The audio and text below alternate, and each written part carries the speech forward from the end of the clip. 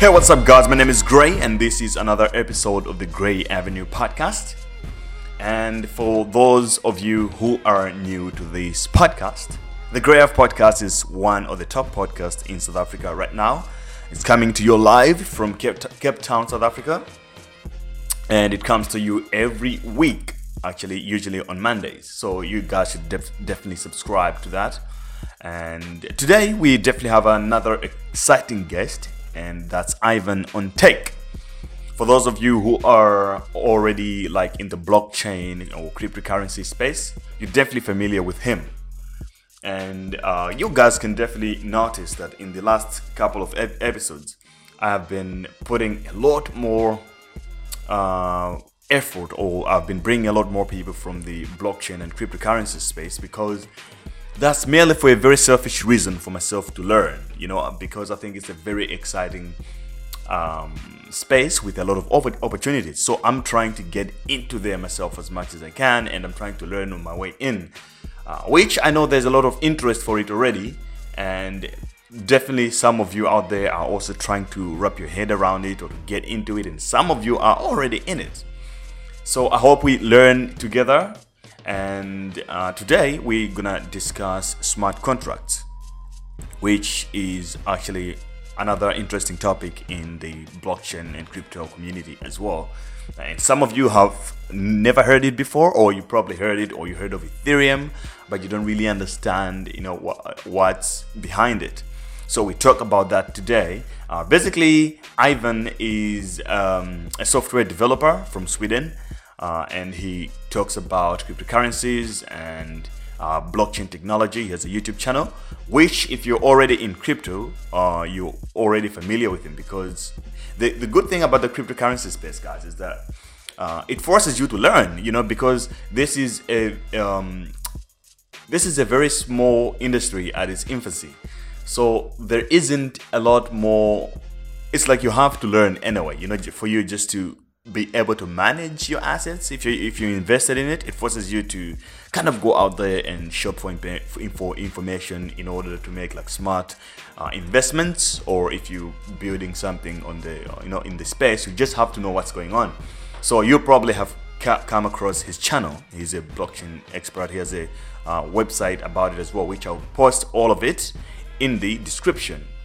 And he's also an international blockchain speaker and educator, because he goes around the world traveling and all that stuff, which I think next week he is going to be in New York, if I'm correct. So shout out to Ivan, and thanks again for coming to my podcast. For all of you guys, thanks for listening. Enjoy this interview. If you haven't subscribed to my podcast, definitely do. It's the Gray Ave podcast on iTunes.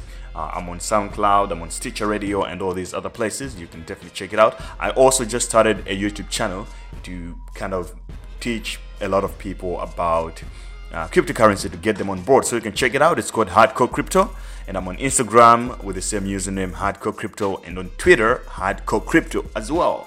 If you have any questions, feel free to email me through my website. It's greyjabesi.com. Which is greyjabesi.com. You can email me from there and ask any questions or suggestions. You can also subscribe to this podcast from there. So that's enough talk for today. Let's get into my conversation with Ivan, guys. Have fun, and I hope you learned something from it. Man, so let's start with just give a brief explanation of who you are for some folks who are not familiar with what you do. How do you, if you go at a dinner or at a party, how do you explain yourself without getting too complicated?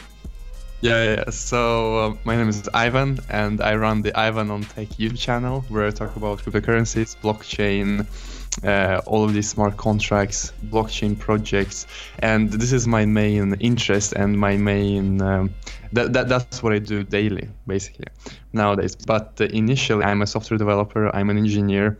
I have been programming since I was 9 years old, and the technology as a whole is also my passion. And I got into cryptocurrencies and Bitcoin back in 2013. 2013 when we had this amazing bull run up to $1,000, even 1,200, I think it was, and everyone was talking about it, and that's how I got into it. And then it crashed to to like 200 or something in the months after I got in. But that was my first experience with cryptocurrencies and the blockchain technology. And of course, when I heard about Bitcoin, it didn't sound legit to me. I didn't really understand how it could work without any central server or central entity. And so that is also what got me interested to really research and learn how it works under the hood. Right. So let's just take us back. You said you started programming at age of 9, right? Yeah. Just share a little bit of your childhood. What were you like as a kid? Interesting question. So I was very good in school in the early years, and so then I think what really got me into technology and programming was online gaming, because I gamed a lot with my friends. I played this game called RuneScape. I don't know if you know, but it's an online fantasy game, and we spent a lot of time playing it. But one day I was hacked, so I had no access to my account, and I had a lot of spare time because I didn't want to play it anymore. And so my mother got me this programming book. It's not really programming, it was an HTML book for building websites. But that is how I got into programming, because now I could write this HTML code, I could make websites that, and I also improved very fast. So it's in that sense, programming is very addictive, because you can there's this small iteration loop. You just type something, you save the file, and you can run your program or you can run your website. And so by having this small iteration loop, it's very interesting, it's very fun, and also a bit addictive. So that is how I get into programming, because I could thing is, when I got this HTML book, it said on the cover that you will be able to make websites. So I thought that I would be able to make Facebook, I would be able to make RuneScape, because RuneScape was an in-browser game. It just said you will be able to make websites. But of course, when I finished the book, I could only do some basic things. I could do tables, I could do some text. And so I had to continue, I had to keep going. So then I jumped to JavaScript, then I jumped to PHP to do some backend. And from then it just accelerated, and I just learned new things. Awesome. So did you manage to get hold of the hacker and maybe deployed something onto him? Thing is, that hacker is a very important person in my life, because if it weren't for that hacker, maybe I would still be playing RuneScape. Oh yeah. Did you ever find out who it was? No, I have no idea who that was.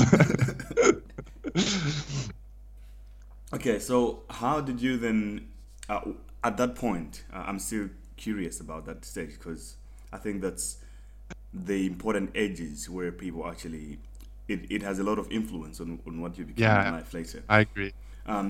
So at that point, what were you thinking your future would be like? What were your aspirations? Say like, I want to be this or that. What did you think you wanted to do? So when I played RuneScape and I started programming these websites, I of course wanted to make my own RuneScape. And I think gaming and making games is one of the most common reasons why teenagers and children start programming, because that is the fun software you use as a child, games and online gaming. And of course, you want to make your own games, but then you realize that there are so many other things you could build as well, and that games, especially online games, is one of the hardest projects you could do, and also such a project has a lot of uncertainty. If you will it succeed, will it not succeed? And so, but that is how many children start programming, I think, to make games, and then they discover everything else there is to do, and they may end up doing something else. And also, I think nowadays many children start because they want to make apps because they want to make iPhone apps, for example, or Android. But back in 2006, 2005, when I started, it was mainly games. And your parents, what were they expecting of you? What did they wanted you to become, for example?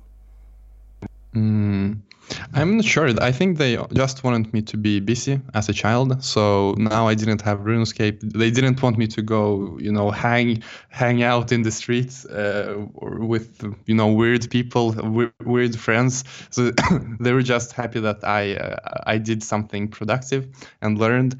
But I think they wanted me to be either a doctor or an engineer or something like that. But they weren't these strict parents. We read this book in high school called The Tiger Mom, and it's about a Chinese family in the U.S. and how strict the mother is in that family, and how strict parents are in that culture. But it wasn't like that for me at all. Ah, awesome. And what kind of trouble did you cause back then? What kind of what? Trouble. What kind of trouble did you cause back then? Cause. Yeah. I'm not sure I caused any trouble as a child. Really. You're from Stockholm, man. Come on, man. Stockholm? I know Stockholm. Have you been in Sweden? No. But I live in Cape Town, so I do this thing called couch surfing a lot. And so I've hosted a lot of people from Sweden, Stockholm specifically. So that's right. yeah. But so the thing is, I'm not originally from Stockholm. I'm from a town called Jönköping, and it's a bit south of Stockholm. And the thing is, the reason why I didn't make much trouble because I was always busy.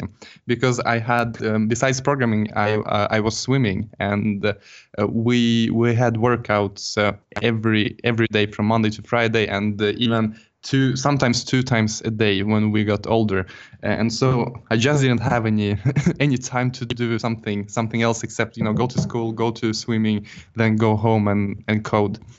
And also all of my friends were in swimming, and we hang out at our workouts, and so therefore I don't know, I didn't make that trouble.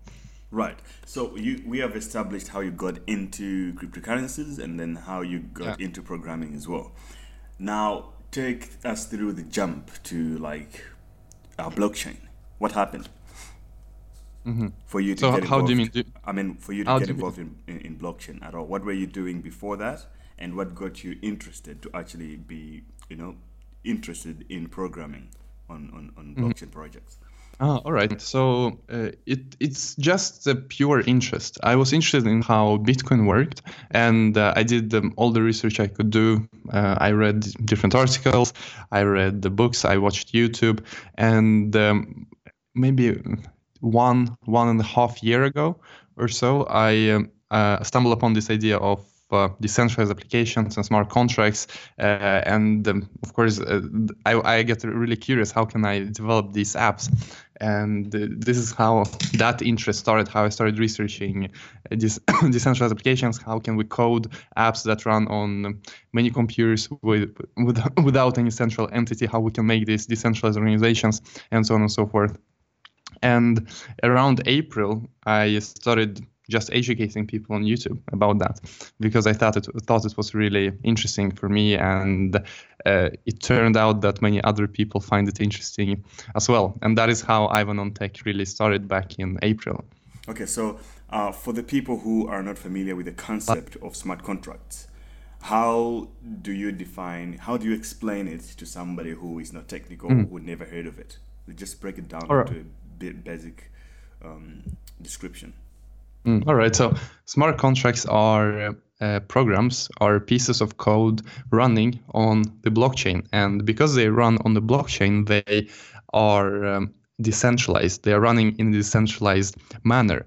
What does that mean? We can compare it to how centralized applications currently work, how centralized internet applications work today, because centralized applications is what we are used to. That is what we're using all the time on the internet. So, for example, Facebook is a centralized application because you have a central entity, you have a central company that everyone connects to. In order to use Facebook, you need to connect to Facebook's servers, and it is therefore a centralized model because you have all of these clients. For example, your web browser is a client, and it needs to connect to Facebook in order to use Facebook.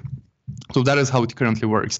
And on Ethereum, on the other hand, we have decentralized applications, meaning that the code, these smart contracts that are running on Ethereum, they are not running on a single computer. They are not running on a single server. They are not running by a couple of servers that is controlled by one corporation or one company. They're running on the blockchain, meaning that all of the computers in the network execute these applications and run this code.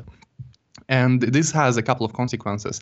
Number one is that it is unstoppable, meaning that there is no one who can just step in and shut down such a decentralized application or a smart contract. And number two is that we don't need to trust each other. The trust is guaranteed by the protocol. What does it mean? It might sound strange that we don't need to trust each other, but let's take a look at a specific use case, at a specific example. Let's say that you want your children to inherit your money. You have some kind of funds and you want your children to inherit it. So how would you do it today? You would probably put them in an escrow account. You would probably have some kind of middleman who guarantees that they will take care of this situation and they will give the funds to your children. And so we have a middleman we need to trust. On the blockchain and using smart contracts, we can eliminate the middleman. We can eliminate this need for trust. And we could, in this particular use case, write a smart contract that would handle this for us. So a smart contract for this particular use case could look like this, that you can deposit your funds into the smart contract. And then maybe once a year, you need to check into the smart contract. You need to log in and verify that you're still alive. But if you don't do that for maybe 1 year or 2 years, then it would automatically transfer the funds to your children. So that is an example of how smart contracts can be used to eliminate middleman and how decentralized applications could be used on the blockchain. Right. So I think that's clear. There's obviously a lot of questions on it, simply because a lot of people we used to the centralized model of running contracts. Say, just to make it clear, say I have 2 dogs, for example, and then let's put it, if I die, I want these 2 things to happen. Okay, one should go to Ivan. And the other one should go to, say, to a dog house, right? So I would obviously, find a lawyer to file all these kind of things up.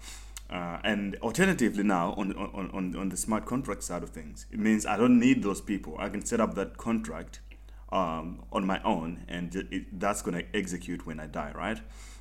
So these are 2 different things in terms of, we're talking about software and now we're talking about use cases in real life with like physical objects.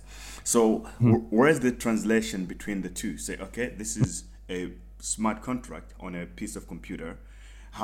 Where's the link between the actual objects, the physical objects? So it's a very good question, and that is also one of the big questions. And in my example that I brought up with the inheritance, it was about money. It was about funds that you could, for example, deposit an amount of Ethereum, and then this smart contract would handle it. But in your case, when you have your dogs and you want one dog to go one way and the other dog go other way when you die, we need to have this connection, as you say, with the real world.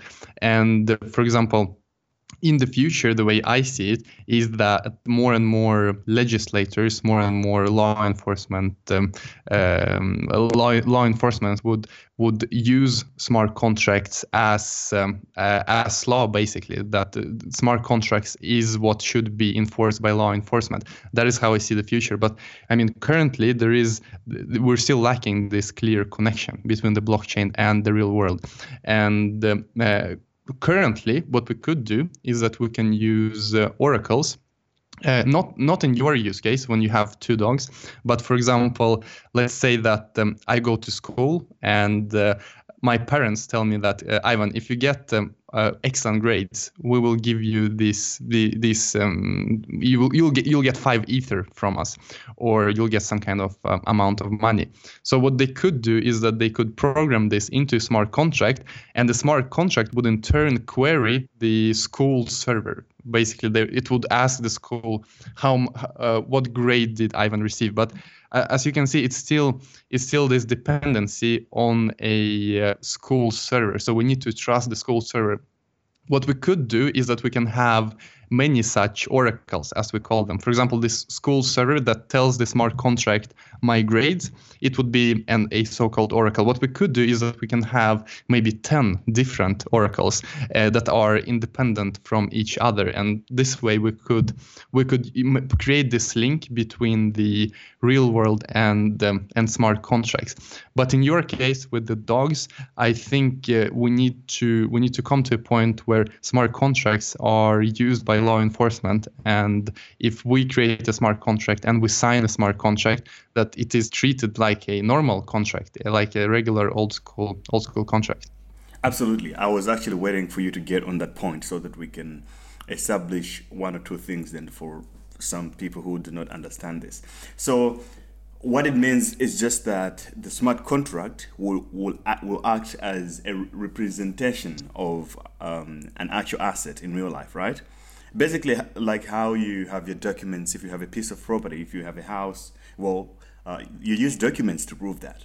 So smart contracts will just come to replace that, because then with the fact that they're more secure and you don't need trust, it's just going to be more reliable, and even I think cost less amount of money to maintain them, right? Yeah, and I think we can decrease corruption as well. So for example, here in Sweden, there is a queue to get apartments from the government. You don't actually get an apartment, but you get a contract to live in an apartment. And so we've seen several cases where the government people, the people who run the queue, basically put their own friends and relatives in front of the queue. But that wouldn't be a problem with smart contracts. If a smart contract keeps track of everyone's basically place in the queue, and there is no way to trick that contract, because it counts everyone's queue days, for how long you've been in the queue, and it decides who will get the next contract for an apartment. So that is just an example. Right. So this now takes us to Ethereum. A lot of people know about Bitcoin and Ethereum. Some of the listeners here, they probably invested in Ethereum already, but not many know what it is. They just think it's kind of most people know it's a cryptocurrency, but they do not understand what it's based on. So just share about Ethereum. What is Ethereum really? So Ethereum is quite different from Bitcoin, really, and it's a good point you bring up. It's not just a copy of Bitcoin with another branding. It has a totally different use case, and Ethereum is basically fuel for decentralized applications. So as we talked about smart contracts and decentralized applications, anyone can just publish a decentralized application. I can write some code and publish it on the blockchain. You can write some code and publish it on the blockchain as well. And so this means that there is a problem with spammers. What if my code is just it needs all of the resources in the network? What if I have written some kind of crazy code that just loops in an infinite loop and just uses all of the resources in the network? And so that is why we need to pay for each instruction our code executes. And that is where Ethereum, the currency of Ethereum, comes in. In order to execute your smart contracts on the Ethereum platform, you have to spend Ether, depending on how your code is written and how many instructions you need to execute. So that is where this currency comes into the picture, that in order to execute these programs that are decentralized, you need to spend Ether. And so that is where the value of this currency comes from. Right. So we're talking Ether. Ether basically is so if you're holding Bitcoin, right? You're holding a piece of, say, a currency. But then if you're holding Ethereum, Ether, what are you holding? Yeah, you're holding a token that can be used in order to execute smart contracts. And I mean, currently it is also used as a storage of value, and it's basically used as Bitcoin, that you can send and receive money in Ethereum. But at its core, Ethereum is so there's a difference between Ethereum and Ether. Ethereum is this platform, is the whole project, and we can write smart contracts and decentralized applications on Ethereum. And in order to execute our smart contracts, we need to spend Ether, and Ether is this currency, is this token that we need to have and that we need to spend in order to execute smart contracts on this Ethereum platform. All right, then. Another question might show up and say, well, let me just give you another analogy here. I like to, when I'm trying to explain this to somebody who has no idea what it is, I like to say, well, if think of Bitcoin as a website, then think of Ethereum as WordPress. Is that a good analogy, you think? Where you can build other websites from it instead as well. Yeah, exactly. So theoretically, you could build a Bitcoin clone that will be running on Ethereum. You could build a currency on Ethereum, and that is what we see with all of these ERC20 tokens. That they are just different cryptocurrencies, different tokens that have different use cases, but they're all running on Ethereum. So it is a good parallel and comparison. That using Ethereum, you could build whatever basically that will run in this decentralized way. Right. And who can take advantage of Ethereum? Say, who besides institutions and corporations or governments, can anyone take use of Ethereum? Like you and me, create our own contract and get it to run there. Say, look, we have X amount of Bitcoin and we want this and this to happen. Say every second quarter, you and I should get a split of that Bitcoin. That's something that you and me can do on Ethereum, right? Yeah, if we convert our Bitcoin to Ether and we are able to program this code, then yeah, we can do any logic basically. We could do this example as you say, or we could do an inheritance smart contract. And as long as we know how to code this is possible. However, the challenge is of course coding it, and we will see. I think this might be a whole new industry for lawyers. That if I come to you with a smart contract and we have agreed on something, we've just spoken to each other and we've agreed on something, and now I come with my smart contracts and I tell you that look here, I have implemented our agreement in this code. How are you able to verify it? You need to be either a Solidity developer yourself, or we would need to get some kind of lawyer that can take a look at the code. So I think the profession of lawyers will be very interesting to follow going into the future. And I think lawyers will need to learn how to code and how these smart contracts work, because I mean it will be an interesting issue, because if two parties need to agree on a smart contract and one party doesn't know how the code works, and they don't know how Ethereum works, how Solidity works, they will need a lawyer basically to check the contract. Wow, lawyers better step up the game, eh? Oh yeah, I think the future is gonna be way more exciting. But what are in your experience so far? What are some of the use cases that are starting to work already that you're like amazed by? Like, oh wow, that's pretty interesting. So the number one use case of Ethereum currently is fundraising and ICOs. That is what it's used for nowadays.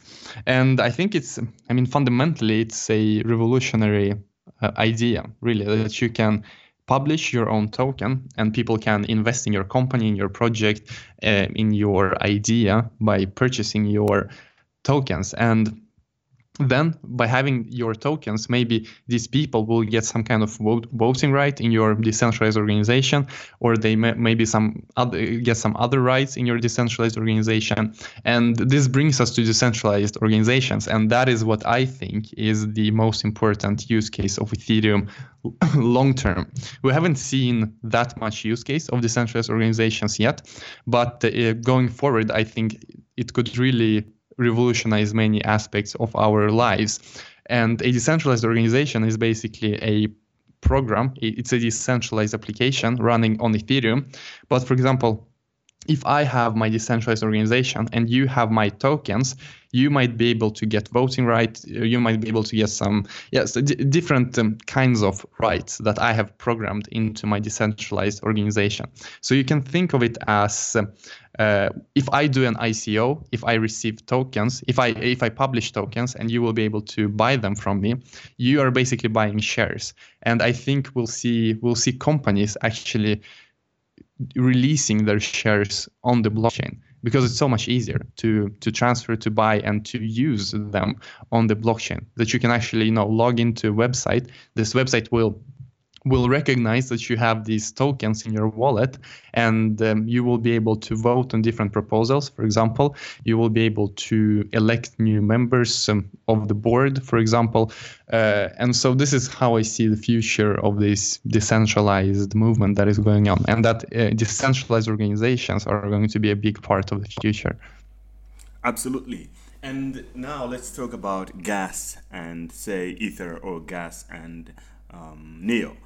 And let's just establish the idea that Neo is kind of the Ethereum of China. You can use Neo to build your smart contracts, to run your smart contracts on, right? Yeah, I mean, we have done some videos on my channel about Neo, and I think it's still a bit too early to compare those two. I think Neo has potential to develop and just grow and grow and grow, but currently I wouldn't.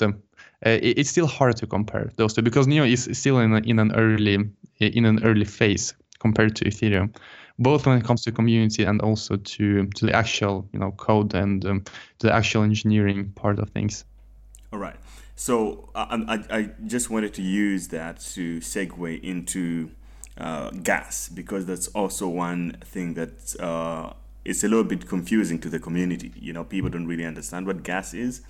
It's like, okay, now I got Ethereum, but now you also talk about gas. So this actually came into question to a lot of people when Neo, I think they put up the gas on the exchange as well. You can exchange, I think, Neo gas and as a token. Mm-hmm. Just break down what gas is and why is it different? Why is it disconnected to the actual platform, or like the currency, the cryptocurrency of the platform? So what I can talk about is the gas used in Ethereum, and the reason why we have gas is to eliminate this this problem we might face with the price of an Ether, because as we mentioned, in order to execute smart contracts, you need to pay for each instruction in your smart contract, and different instructions have different gas prices. But if we wouldn't have gas and we would just have Ether prices instead, and one day the price of an Ether just goes through the roof, suddenly everyone's contracts is very, very expensive to execute, because one Ether is now maybe twice as much in dollars as it was yesterday. And so therefore we have this other concept of gas, and then we can in a decentralized manner also decide how much Ether one gas is worth. So to summarize it, the gas is used in order to eliminate this problem we might face if the price of an Ether suddenly goes up a lot or goes down a lot. All right. So are you saying that the price of Ethereum, or say the price of Ether, does not affect the price of gas? So for example, there are different instructions that a smart contract can execute. And it is decided in the code how much gas each instruction is costing. And this is written in the code that, for example, instruction A costs this much, instruction B costs this much gas. And the reason why we do not want to write that in Ether, because we could write that instruction A costs 1 Ether, instruction B costs 2 Ether, is because then we would have a direct connection to the market price of an Ether. And then if the Ether suddenly explodes in price, we would need to go back and change in the code all of these prices of instructions. So what we have instead is that we have the prices written in gas. So it says instruction 1 costs this much gas, instruction 2 costs this much gas, and then the network, in a decentralized way, decide how much each gas is worth in Ether. So we do not need to change these prices that we have in the code for each operation, for each instruction. Instead, we need to agree on the current price of gas in Ether, and that is done decentrally. So this different nodes in the network are deciding on this price as we go along, as the price of Ether is changing on the markets. When I got into cryptocurrencies, my worry was that, okay, this is early technology at this point. People are investing a lot of money, and I mean, I hold a few tokens myself in different cryptocurrencies, some Bitcoin and all these others. But what's going to happen when I die? So I thought to myself, like, okay, this is an industry built by smart people. Why is it that at this point we haven't thought about inheritance of these cryptocurrencies? Like, or at least advise in a way, say, look, if you die, how are your family members going to get hold of your tokens? Because you might find that in your family, you're the only one who actually know about cryptocurrencies, you know, or the keys and all these kind of things are quite complicated for some people. So why isn't there like an inheritance contract that's free running that anybody can use out there? And what do you think that's going to be as a consequence over time? Of people passing away and the private keys are basically lost, you mean? Yeah. Of saying like what's going to happen then? You know, if you die and you have 10,000 Ether, nobody knows about it, then what? Right. And so if no one can find the private key, they are lost forever, basically. Yeah. So that would... and it's a waste of resources. It's totally a waste of resources over time. It would increase the price of Ether because the supply is now lower. But yeah, I think inheritance is a very good use case, and we will definitely see user-friendly versions of that smart contract. Maybe countries will have this on their government website, that you can go to the government websites and you have the smart contract running, and you can deposit your Ether, or you can deposit maybe it will be a special token for this use case, and then you can specify which addresses should get this your funds when you die, and then you check in every 2 years or every year to let the smart contract know that you are alive. And after that, the funds just go to your children or to someone else that you have specified. But that also means that your children, the people who will receive the funds, need to have access to those addresses that you specify. And so it's a good point you make, that it is still not very user friendly. And if someone loses their private key, there's no customer support, there's no one who can save and take back these funds from that account. And so this is a problem with user friendliness on the blockchain, that everyone is in charge of their private keys, and this gives you control. This gives you in a way freedom, but it also gives you responsibility, and that you need to make sure that you have access to your private keys. Right. So I can't help but jump now into Bitcoin, because a lot of heads listening to this, they're like, well, when are these guys going to jump into Bitcoin? Because as we speak, Bitcoin is about $5,700 or so, probably a little less today. You said you got involved first with Bitcoin. You invested and it went down. That was your first experience. Yeah, yeah. So far now, how far have you gone, and where do you see Bitcoin going? And what was the perception of people at that time? And with you say it went down to like 200 later on. What were the hopes, or what were like the resistance from other people at that time, and what have you seen as a change, and what do you think has influenced that change quicker? So when Bitcoin was at 1,000, when I would just get into it in 2013, everyone was of course very optimistic, and this is a new paradigm. Everyone was very excited. However, when it started going down, everyone just started talking about how Bitcoin is a failed experiment. This will never work. How could this ever, how could you ever think that this would work?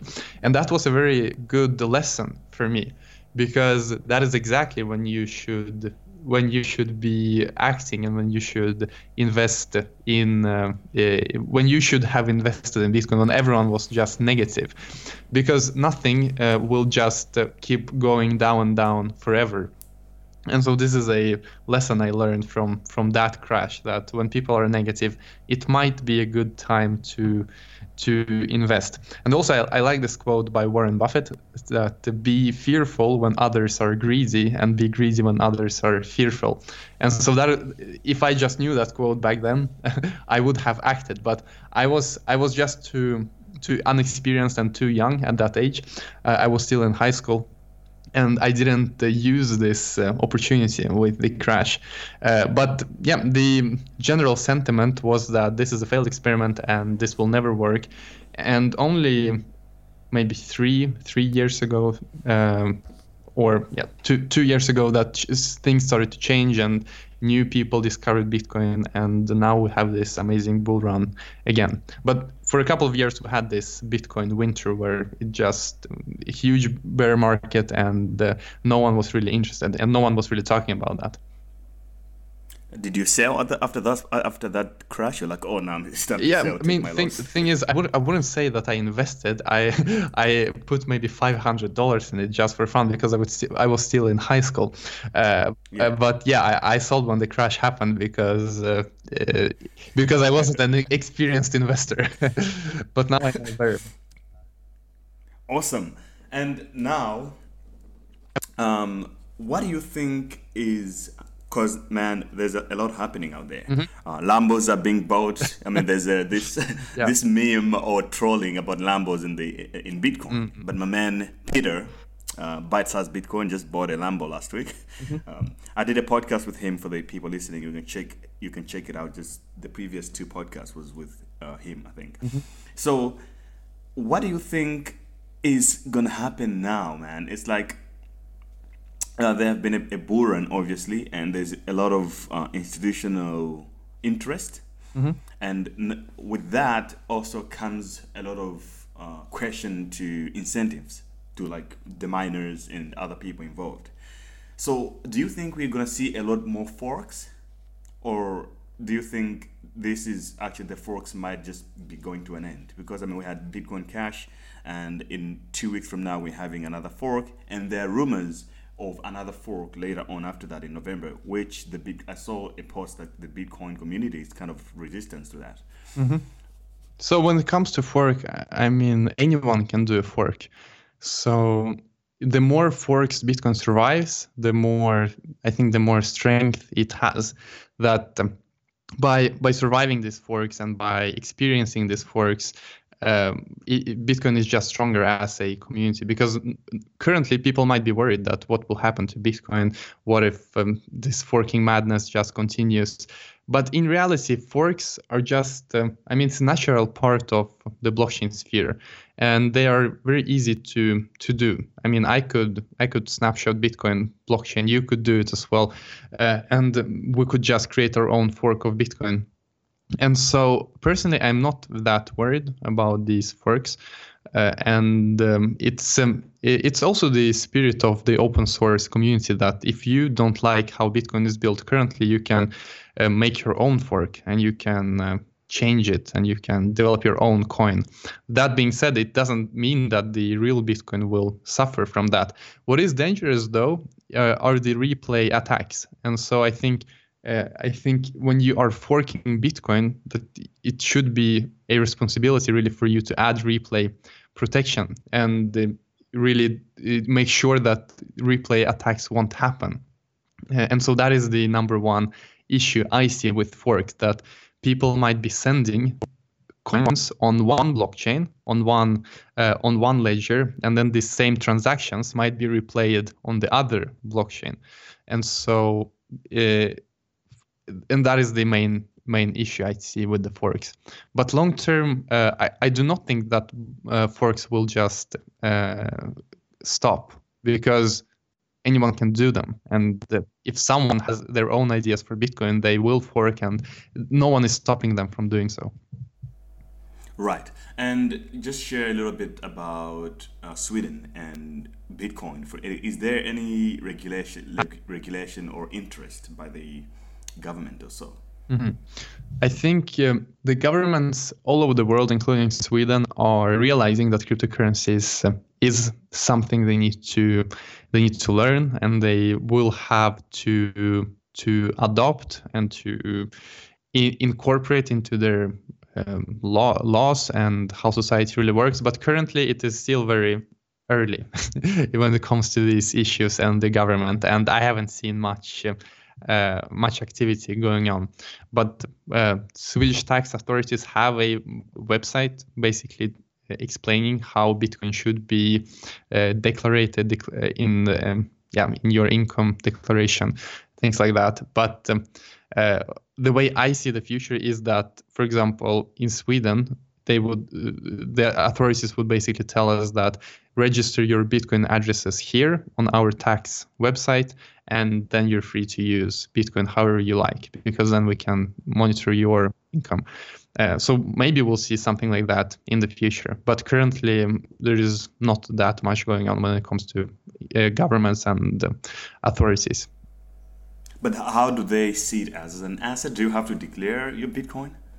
Yeah, so I mean, it was very funny that only 100 or so people declared it last year, and the tax authorities came out and said that they're going to be more serious about this, and they will try to hunt people down.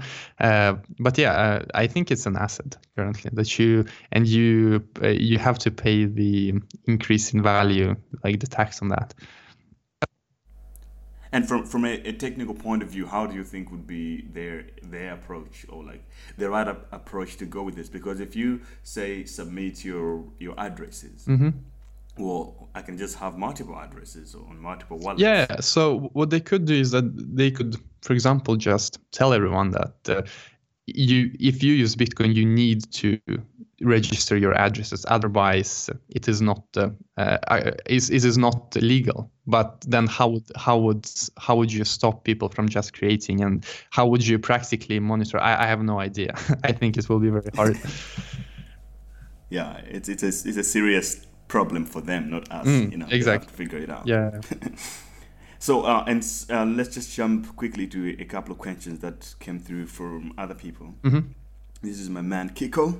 He says, "What are your thoughts on Ethereum's upcoming Byzantium fork?" Mm-hmm. So it's more of a technical fork, and it's just updates and improvements to the protocol. And we don't see any resistance against that. It's not like a group within Ethereum is against this fork. So I think we'll barely notice it at all. All right. And thoughts on ARCs, smart bridges, and if their roadmap is realistic. He's talking about ARC, the cryptocurrency. Mm-hmm. ARC. I'm not following the ARC project, unfortunately. So I cannot speak about ARC. And any explanation of Tango and IOTA? Mm-hmm. So, I mean, there has been this situation with IOTA, with MIT, and their encryption issues, and I think we'll still have to see how all of these game theoretic concepts play out, and how Tangle will work in real life when we have people using the network. And so I think it's a good innovation, and I think it's good that people are trying to innovate the concept of the blockchain and instead use something different in order to tackle this scalability issue. But whenever you have a network, whenever you have all of these game theoretic aspects of the network, we'll just have to see how it runs, how their testnet is performing, and I think they really need to test it thoroughly and show the world that the concept is working. Right. And here's another question from Mario Valetti from South Africa. He says, "You clearly seem to be bright and confident, but seems to be getting involved in all sorts of things between your programming, growing YouTube channel, Slack to Bitcoin Pub or the Crypto Pub, and speaking at various events. So how would be interesting to know how you actually sit down and plan your upcoming week, for example." Oh, so it's very interesting question, because my workload is really growing exponentially. So currently I have my very good friend Eric, who's helping me out. And what I basically do is that I do a list of the most important things I need to do. For example, I need to do YouTube videos. I have a lot of ideas that I have in the backlog, and I really prioritize YouTube as the number one thing on my agenda, because I think that is so exciting doing videos, and I have so many videos coming up, and then I just try to do as many things as possible without really feeling that I'm burning out, and that I will I'm thinking long term, that I cannot overwork. I need to I want to do this long term for many years. And so therefore, I try to keep a balance. I try to work out. I try to not work too much. But as you mentioned, it's just so many exciting things going on. And I'm going to be in New York in 2 weeks, and then in Oslo next week. And it's going to be 2 conferences in Stockholm, and then in Singapore, and then in Florida. So many exciting things going on. And I'm really thankful that I'm able to do this, really. It's amazing. Awesome. And let's just talk a little bit of investment, then we can end it there. What is your favorite coin based off its tech, not necessarily financial gain? Do you mean based on the use case and? Yes, and the technology. Interesting. So unfortunately, my answer will be very boring, because I am mostly interested in the big ones, in Bitcoin and Ethereum. And the reason I think so is because if some coin, many coins are basically coins on Ethereum. They are tokens on top of the Ethereum platform. And so if some coin succeeds, it means that the Ethereum will succeed as well. The Ether coin will succeed as well, because that other coin is running on top of the Ethereum platform. So by having Ethereum, I just think that you are automatically betting on all of these different projects in the long run that are built on top of Ethereum. And this is how I reason when it comes to that. And also, when Ethereum is switching to proof of stake instead of proof of work, you will be able to get dividends on your Ethereum as well. And so therefore, I like Ethereum more as an investment due to these facts. And that is how I reason.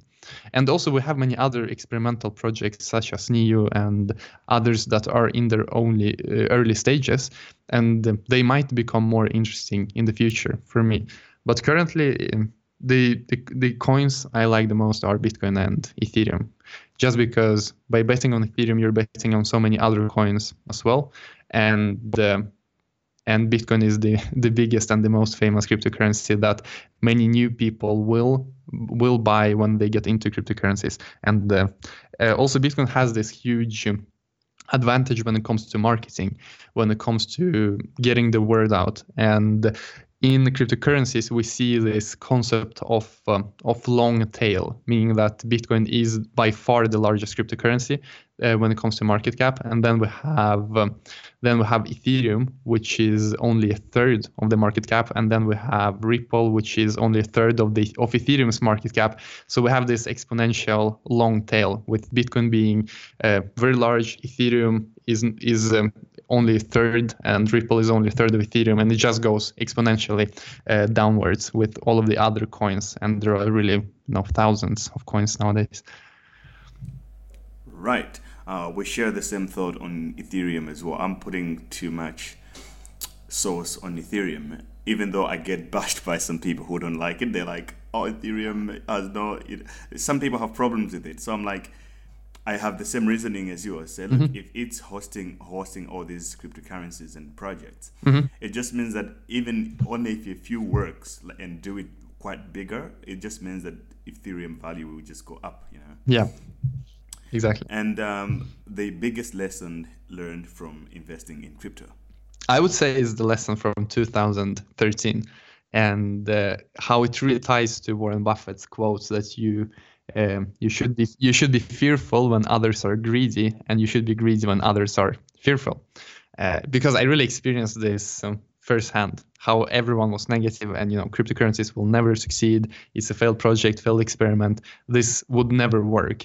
And now, a couple of years later, we see that no, it can. The positivity will be back. And I think it is like this with many different investment areas. That whenever it goes down, everyone is suddenly very negative, but it will not be like that forever. Right. Now, let me just ask you a question from a personal experience right now, what I'm dealing with. I work on projects, and I like to get paid in cryptocurrencies.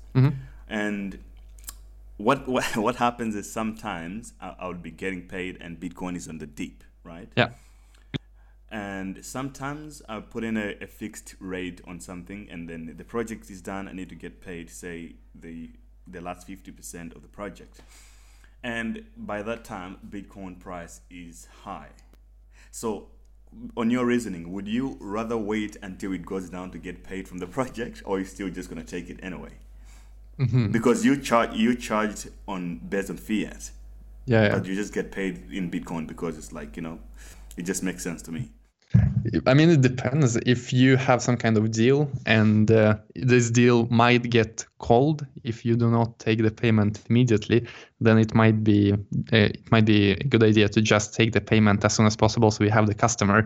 But if your employer or if your customer can wait, maybe you can do it your way instead, that you wait for a dip. But I mean, it depends on the person paying you, if they're willing to wait for a dip. Or how would you set this situation up? You would basically tell them that can I get paid next week? Is that how you're thinking about it? Yeah, I'm thinking something like that, like maybe after the 25th, because now I'm like, if I get paid now, and I'm anticipating a little bit of a dip. I mean, this run has just been very bullish right now. Yeah, but man, thanks. This was amazing. Thanks for taking the time for being on my podcast, actually. Thank you so much, Gray. Thank you for inviting me. It was very nice meeting you, and thank you everyone for listening. So that was my conversation with Ivan, and I hope you definitely enjoyed and learned something from it. Feel free to check out his videos and his websites, which are all in the description, or you can just Google him, Ivan on Tech. And remember to subscribe to this podcast as well, so that we can keep in touch. I'll definitely send you new podcast notifications as soon as they're out there. So you can either do it from iTunes, or you can do it from my website, and wherever. It's just the same trick, man. Just have to subscribe, and you're gonna keep in the loop.